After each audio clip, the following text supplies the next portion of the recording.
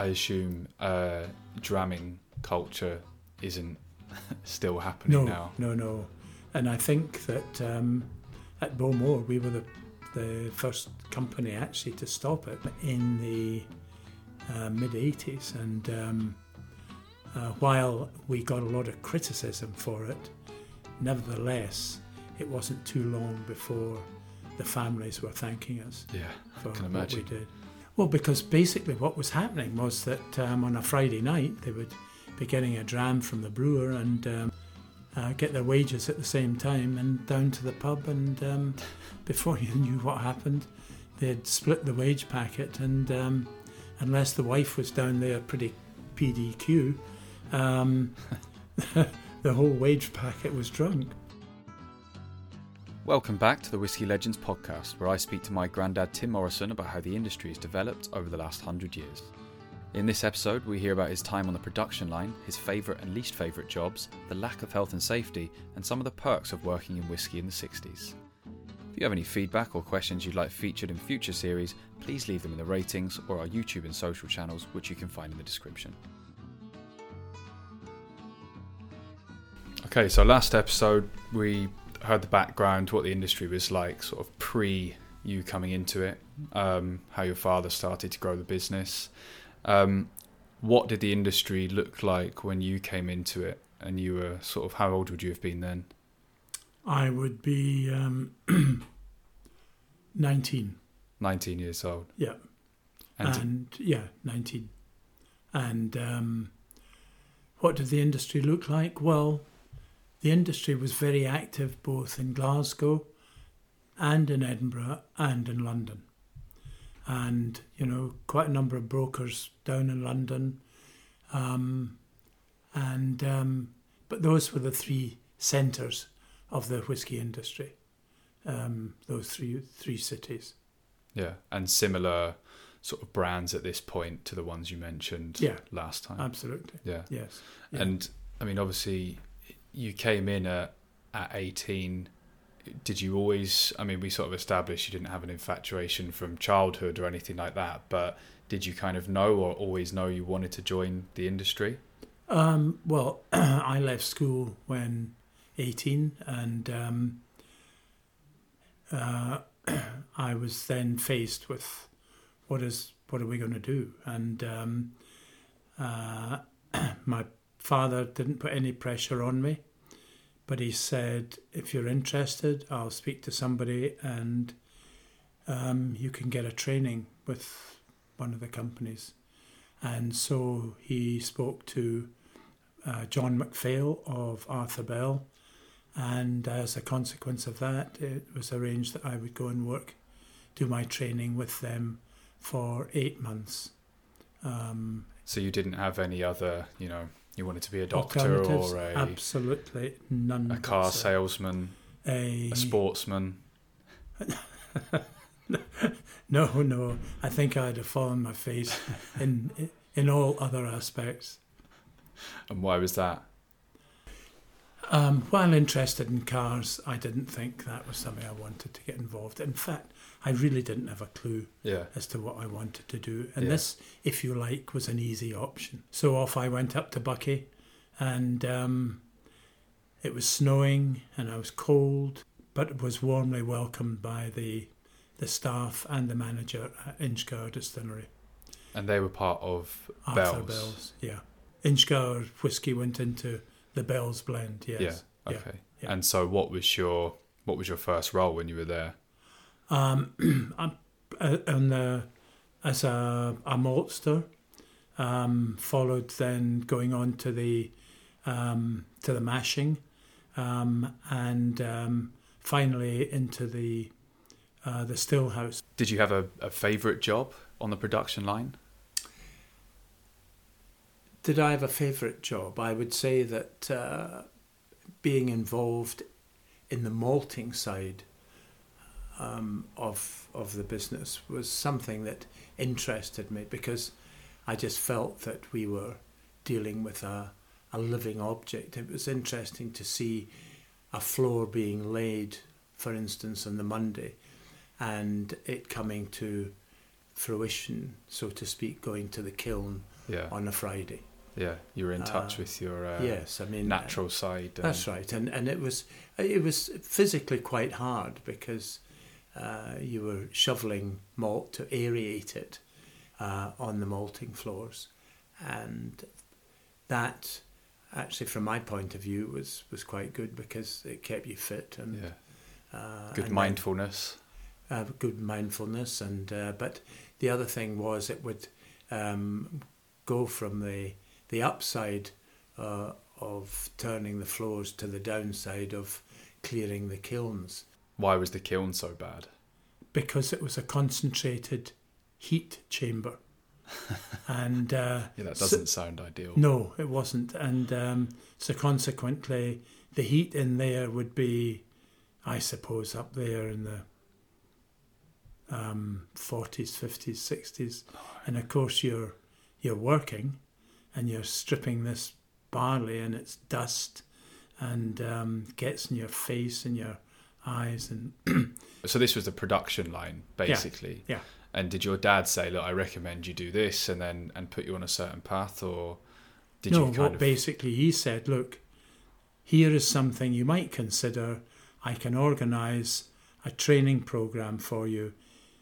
Do it, complete it, and then when you're finished, see where you want to go. So was there set jobs on the production line, or did you kind of rotate? Or? Oh, we rotated round, except I rotated more than most because you were the young one. Yeah.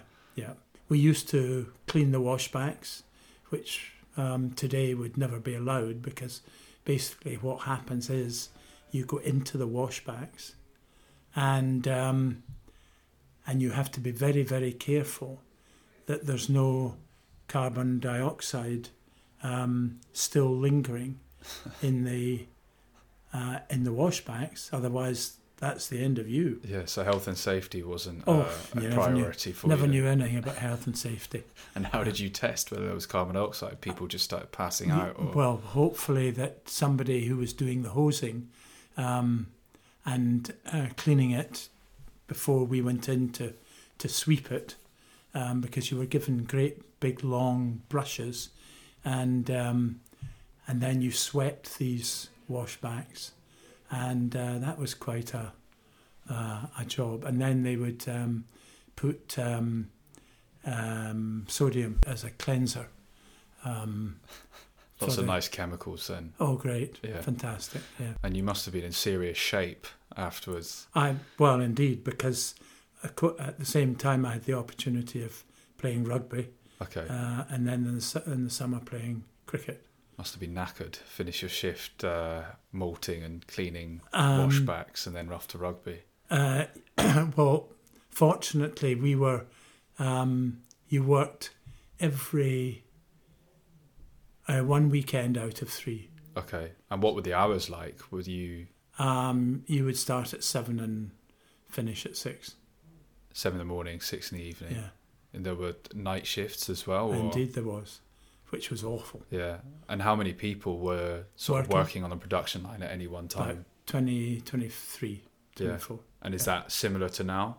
Oh no, gosh no, there's quarter of that number. Yeah. Because we used to have people in the malt barns, we'd have in the mash tun area, mashing, and then fermentation, and then distillation.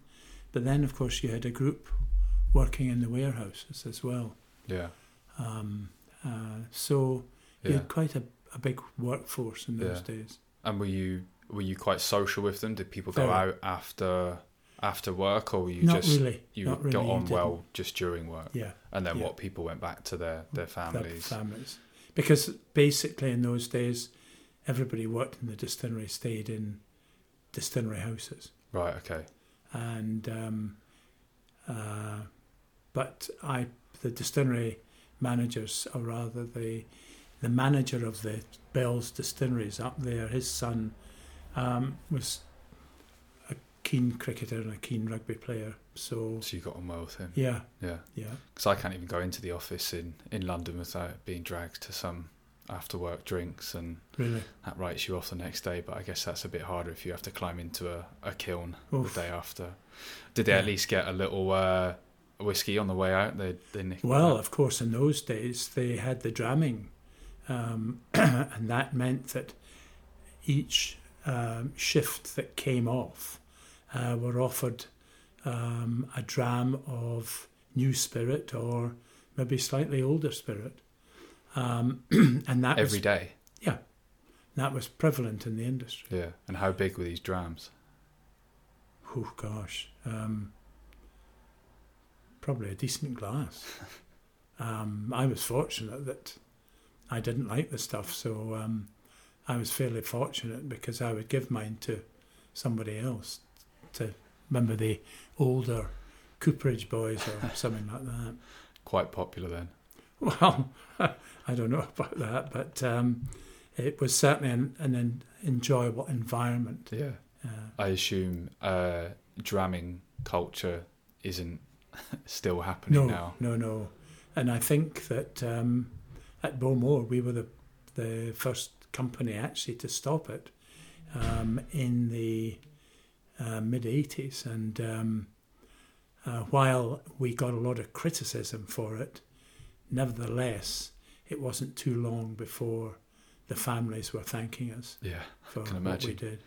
Yeah. Why? Because basically what was happening was that on a Friday night they would be getting a dram from the brewer and then get their wages at the same time and down to the pub, and before you knew what happened, they'd split the wage packet, and unless the wife was down there pretty PDQ, the whole wage packet was drunk. I have to admit, I'm bad for that when I get paid on a Friday. Luckily, I don't have a wife though, so it's okay. Okay, so you had about eight months then on the production line? 8 months on with Arthur Bell. Yeah, and then where were you next? Then I went to Leith, to their blending and bottling warehouses, which were situated in the centre of Leith. And that was Bell's warehouses? Well, yeah. And what were your roles there then? I was involved in the administration, but at the same time I had to go on the bottling lines, and I had to shovel casks, and I had to fill up the lines with either labels or cartons or bottles, depending what was. So it was pretty thorough, the jobs that I were given. And you mentioned there's a quarter of the staff now on the production line. Is Absolutely. it similar with the warehouse Absolutely. and bottling as Sure, well? Sure. Was there a lot of it done by hand then? Or? Oh, most of it was done by... Not most of it. The big brands were fairly automated, Mm-hmm. but the smaller brands, it was, shoving it underneath the thing and pushing it along, next one, shoving it along and what have you. And what about the labels and stuff? Putting them on by hand? Yeah, absolutely. Crikey, that would have taken a while. Oh, not only taken a while, but quality control was a problem. Oh, yeah, I can imagine. Were there ever any big sort of blunders that you saw? Oh, yeah. I mean, cases going out without labels on them. Which was almost common. Mm. And then you see what also happened was if you were doing a liquid glue, you had to let the bottles rest for the glue to dry. Because then what would happen? Some guy along at the end of them with the cases there would pick the bottle up and stick it into the dividers. Mm. The label is still wet, and it would just collapse on itself. Mm. So the poor distributor or importer would get these cases of whiskey where the label was just, it was non-existent. Quality control was quality control, and I guess there was more room for other mistakes. Did you ever have any big errors that cost the company or anything like that? No, you would see the odd tractor take the wrong road and tip up a carton of bottles or something like that, which didn't go down too well. Yeah. So they weren't getting their pay that month. Well, I don't know how they punished them, but Maybe no dram at the end of the day for a while. well, I think that funny enough, actually, I think in the bottling halls, I don't think they got dramming. I suppose they must have. Probably once a week, the end of the week. Or they slip the odd one in their bag. Yeah.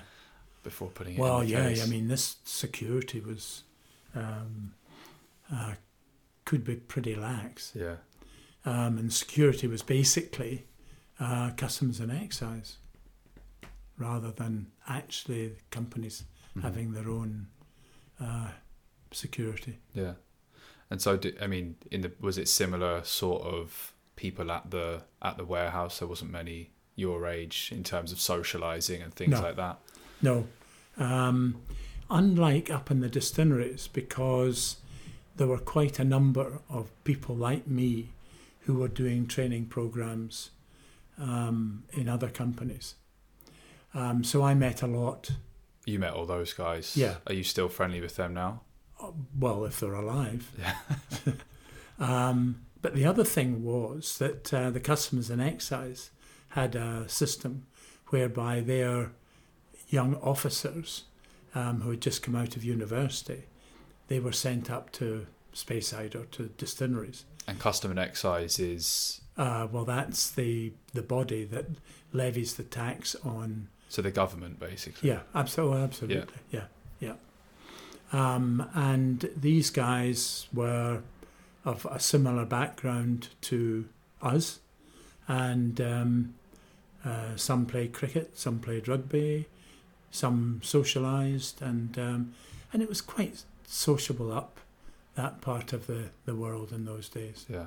You know, up in Elgin and Forres and Aberdeen to an extent, but Grantown. No, I met a lot of people at that time, and it was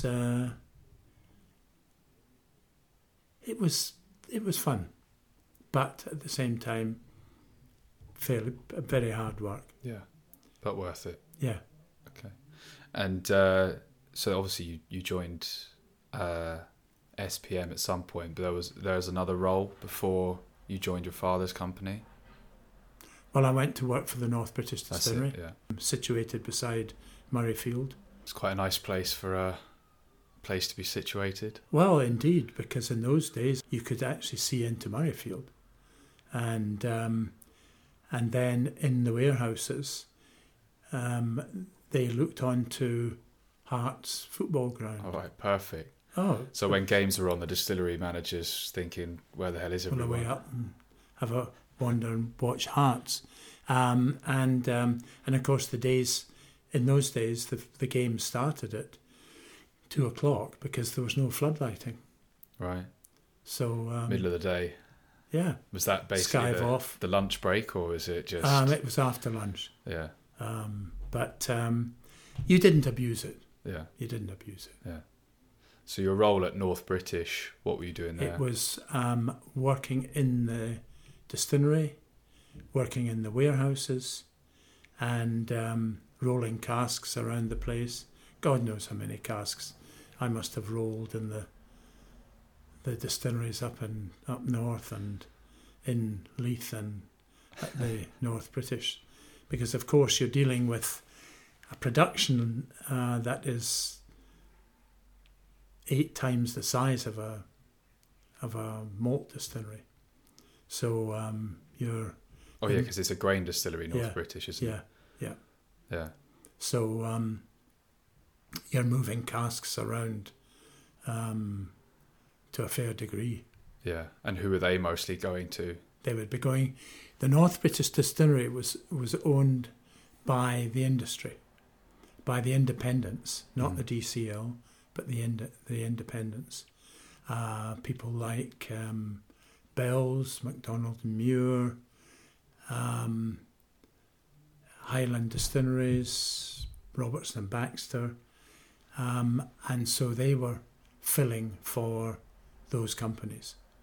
because it was set up because the other grain distilleries were owned by DCL, Distillers Company Limited, and there was concern that they might cut off the supply of grain whisky.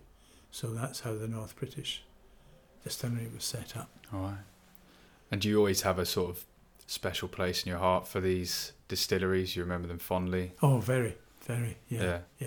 It's funny that North British is one, because that is one of the first whiskies that I remember thinking, bloody hell, that's incredible. You know, before that, I guess when I was first getting into it, maybe, 5 or 6 years ago now, and thinking when I heard people talking about notes of bubble gum and tasting sea air, I was like, what a load of shit that is. Yeah. But then I tried that AD Rattree North British, and it was literally like bubble gum flavour. I was like, wow, that's incredible. And that bottle went very quickly, and now I've looked and you don't have any more, unfortunately. But so coincidence there as well. Absolutely, yeah.